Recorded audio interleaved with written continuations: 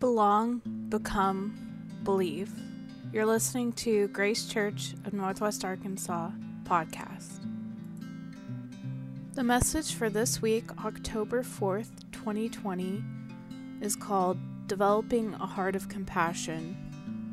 The speaker is John Ray, and the location is the Hudson's backyard. Welcome again, everyone. We're really glad you joined with us.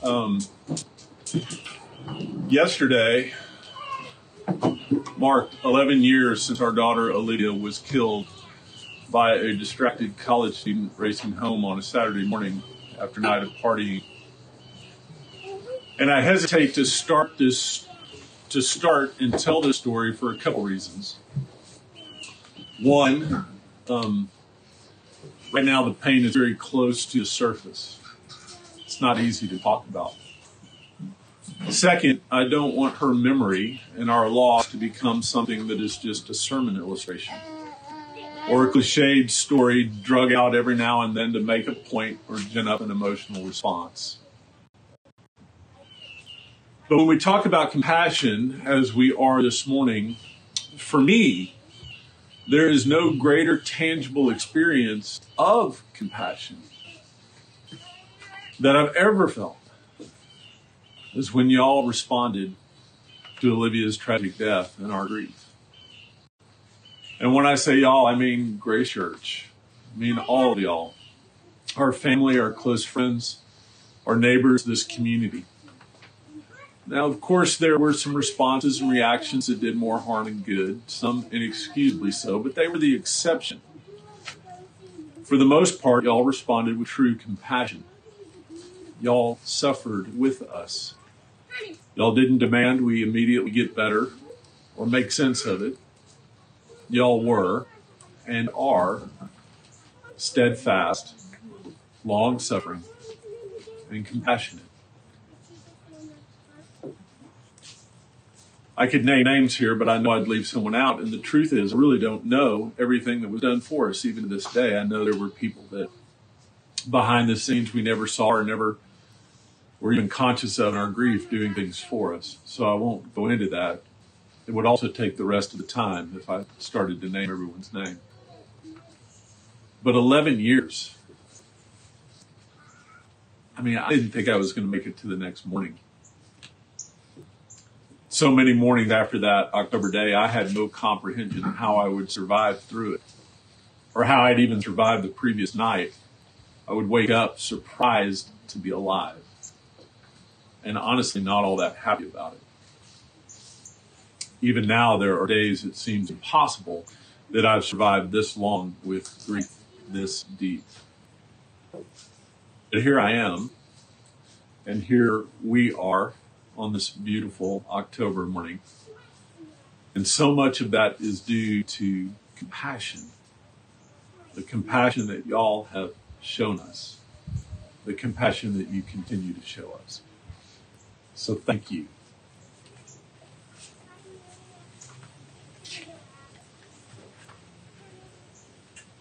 This morning, though, as we talk about this, I want to draw us, setting the stage with that one story, but I want to draw us back to Scripture and help us really understand how we can continue to cultivate and grow our practice of compassion. That's what we're doing in this season, is we're talking about the practices that we have to cultivate as apprentices, as disciples to Jesus. And the big idea this morning is how compassion is cultivated by an ever-deepening understanding of who God is, who we are, and how that defines how we relate to each other. You see, practicing compassion is an essential part of our apprenticeship to Jesus because compassion is a tangible expression of love. Compassion includes showing hospitality and choosing to enter into the suffering of others. And this helps enable a true sense of belonging. Practicing compassion is a major component of our formation, of becoming.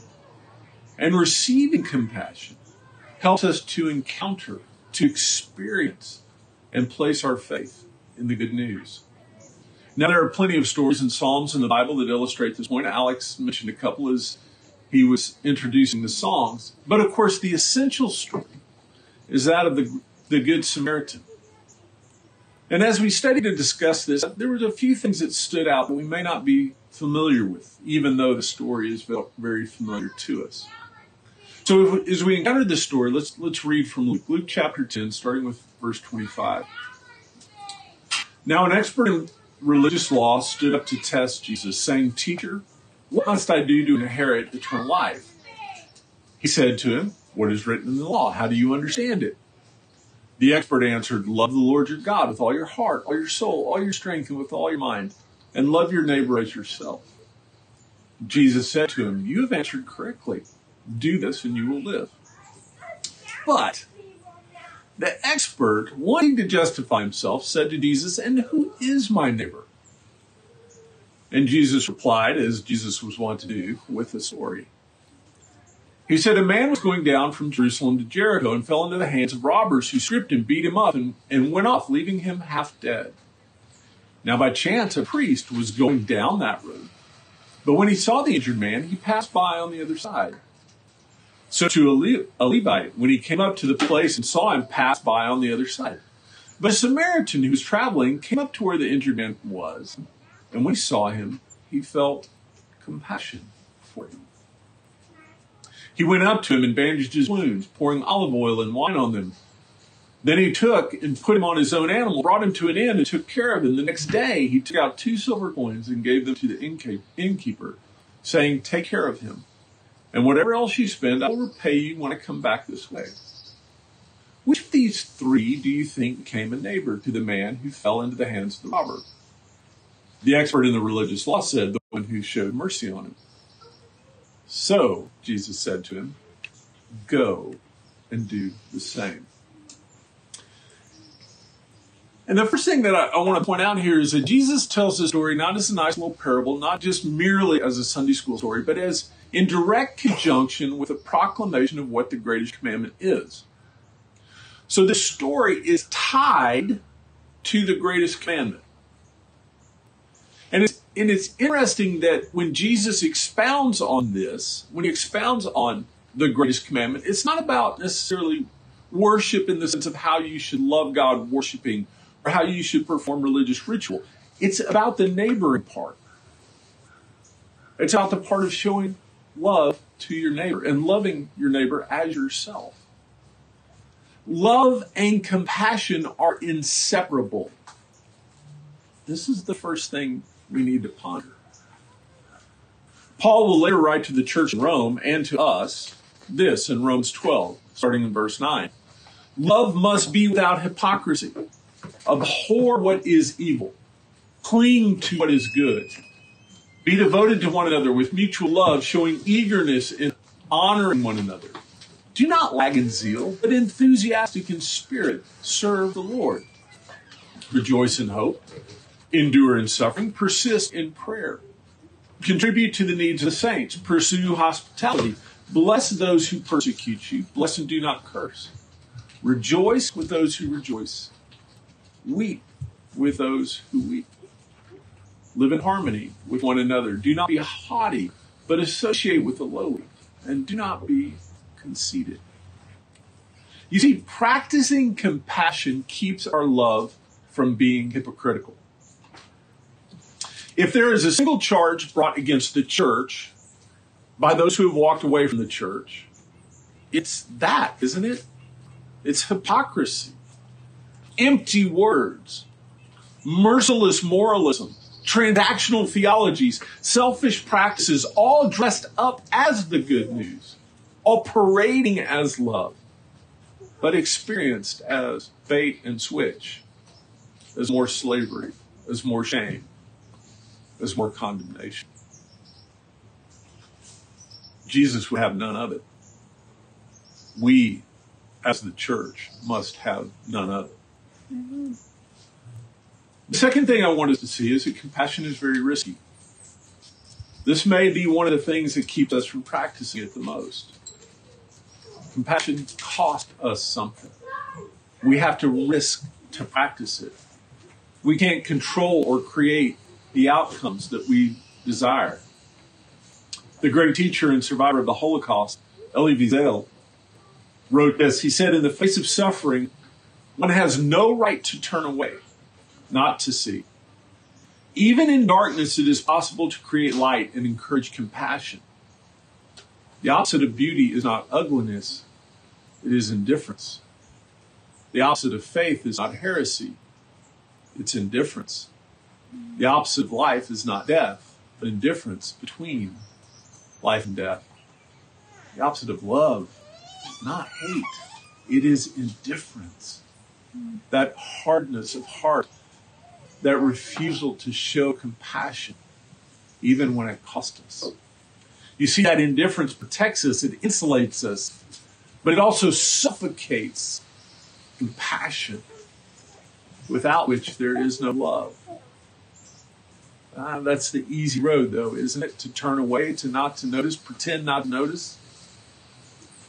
But another time, it's told in Matthew that Jesus went throughout the towns and villages, teaching in their synagogues, preaching the good news of the kingdom, and healing every kind of disease and sickness.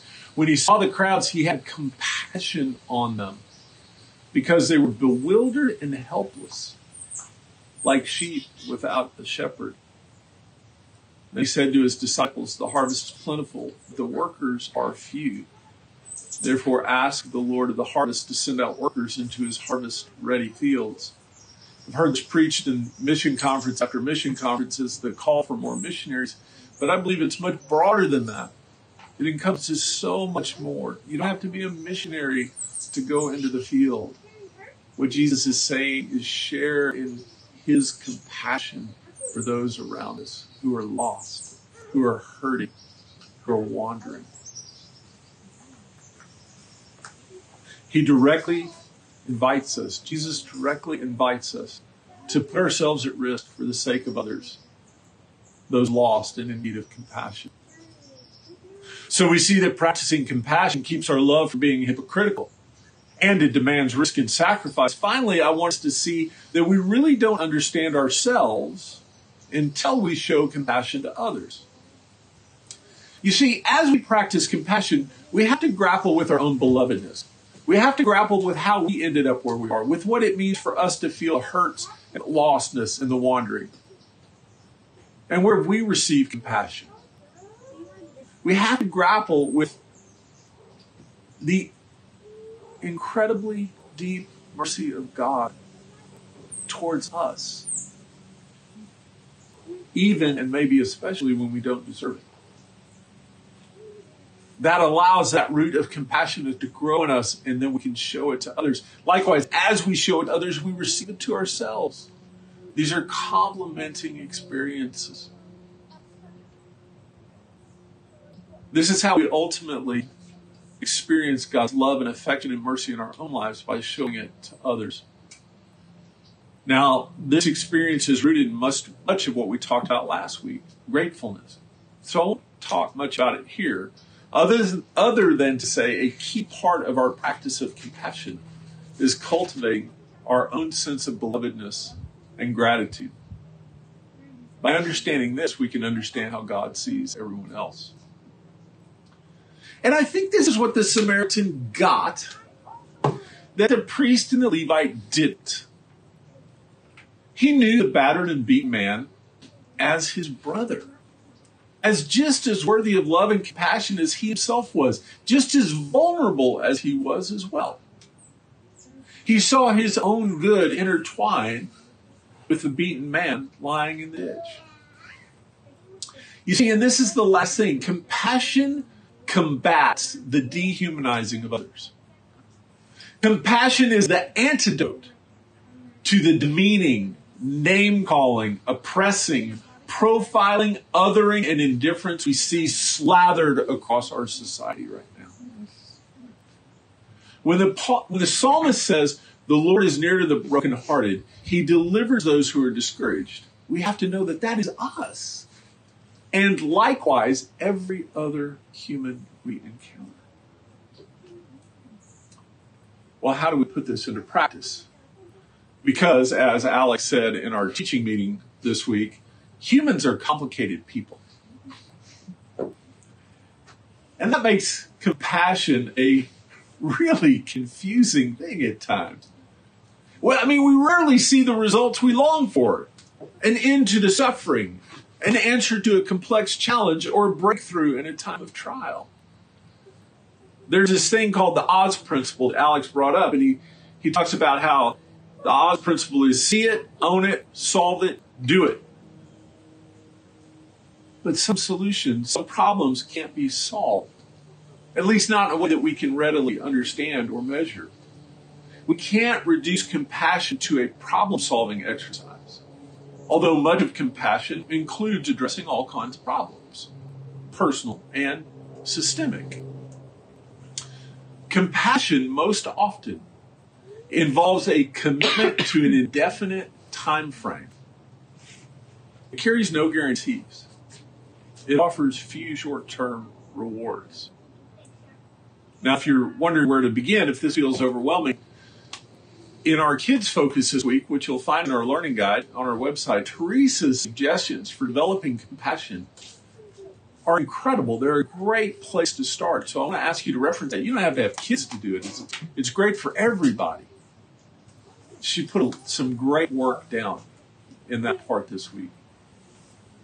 You see, compassion is where love is worked out, where hypocrisy is halted in its tracks, and where we ourselves are transformed in the process. Where there is no compassion, there is no love. Don't kid yourself. One last thing. Compassion is almost always a community project. None of us has the resources in ourselves and by ourselves. We need each other to bear one another's burdens. This is the kind of love that makes the church the church. It's what Grace Church did and continues to do for us. And it's what we need to continue to do for those around us. Thank you, Grace Church. I want to invite you now to a time of communion and reflection and giving the offering. This is how we worship, we respond. And one of the compassionate ways we respond is by sharing what we have, the tangible resources. We ask you to consider giving an offering here, both as a symbol that everyone has something to give, but also that we all have need. All of us have a need. And we share this among ourselves and with those in need as well. It's also a time for reflection. Look, this is not just supposed to be more information, but it's supposed to be in many ways a call to action. Where do you need to develop and practice compassion in your life? Write it down. Tell someone about it after we meet. But also we take communion here. And as I was thinking about it this week, communion is a common meal. It's not a banquet. This isn't fancy. This isn't 5-star. This is common. Cracker, juice, bread, wine. Something we need every day. It's common food for common people on a common day. Now, that's what we see in our practice of the faith. The miraculous is embedded in the common. Christianity is a call to live miraculously wherever we are, in the common things, the showing of compassion being one of the chief among them. And I think that's why Jesus did this. That last night that he was with his disciples, he took the bread and he broke it. He said, "This is my body, broken for you." Likewise, he took the common cup, he passed it around. He said, "This is my blood, spilled out for you. Do these things in remembrance of me."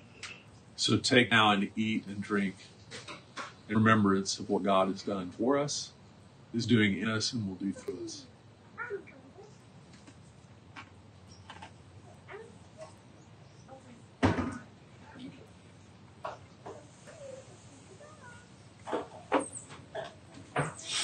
God, we thank you for these gifts, for this time to worship together this morning. And we ask that you lead us in the cultivation of and passion for ourselves and for all those around us. To the glory of God. In Jesus' name. Amen. Thank you for listening to the Grace Church of Northwest Arkansas podcast. You can find out more about us at gracechurchnwa.org.